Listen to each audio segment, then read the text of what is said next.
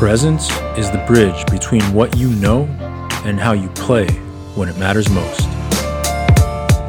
I created this daily podcast to help you get out of your head and into the zone.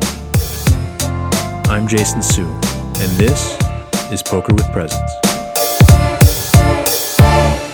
So when my book, Poker with Presence, came out on Amazon last year, I was lucky enough to be invited to kind of hit the poker podcast circuit and got to do a lot of interviews with people I really respect and have admired for a long time. And one of them was Andrew Brokos, who is the founder of Thinking Poker, whose podcast I've listened to so many times over the last 7-8 years or so. And just a really great poker player, a really great guy, a really thoughtful person. And one of the things that we talked about in my interview with them was this idea of how he experiences the idea of presence compared to how I experience it.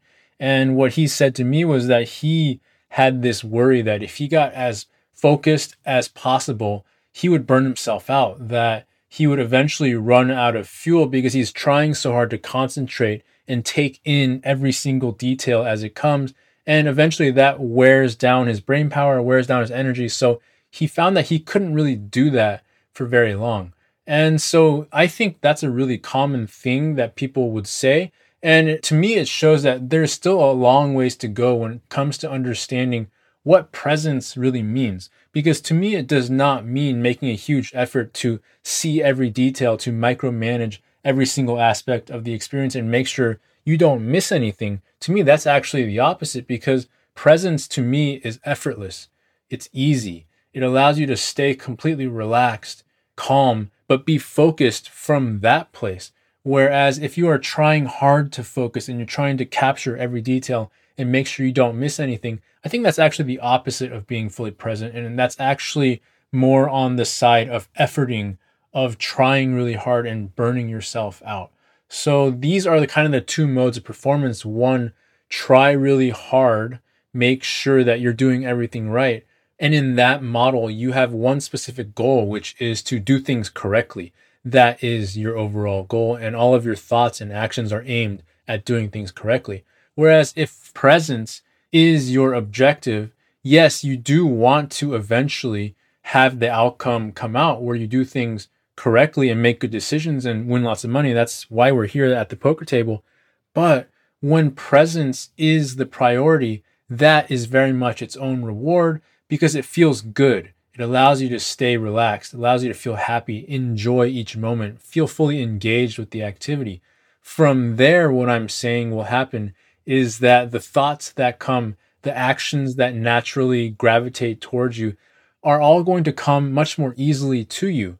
And so you don't have to worry about, am I missing something? Am I making sure I hit every detail?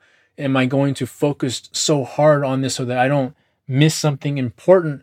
You don't have to do that, because when you're present, you can trust and relax into the process, knowing that, yeah, you might not catch every single detail in the same way that you would if you were lasered in and trying your hardest and making sure that that was the most important thing to you, but you'll catch everything that you need to catch because your attention will be guided by this presence. And so your intuition will lead you in terms of where you want to put your attention, and allowing yourself to put it in the right place at the right time so that you see what you need to see and nothing more, but also nothing less. So presence lets you get what you need when you need it in the way that you need to see it, so that you can deeply internalize it and really understand that it's happening as it's happening.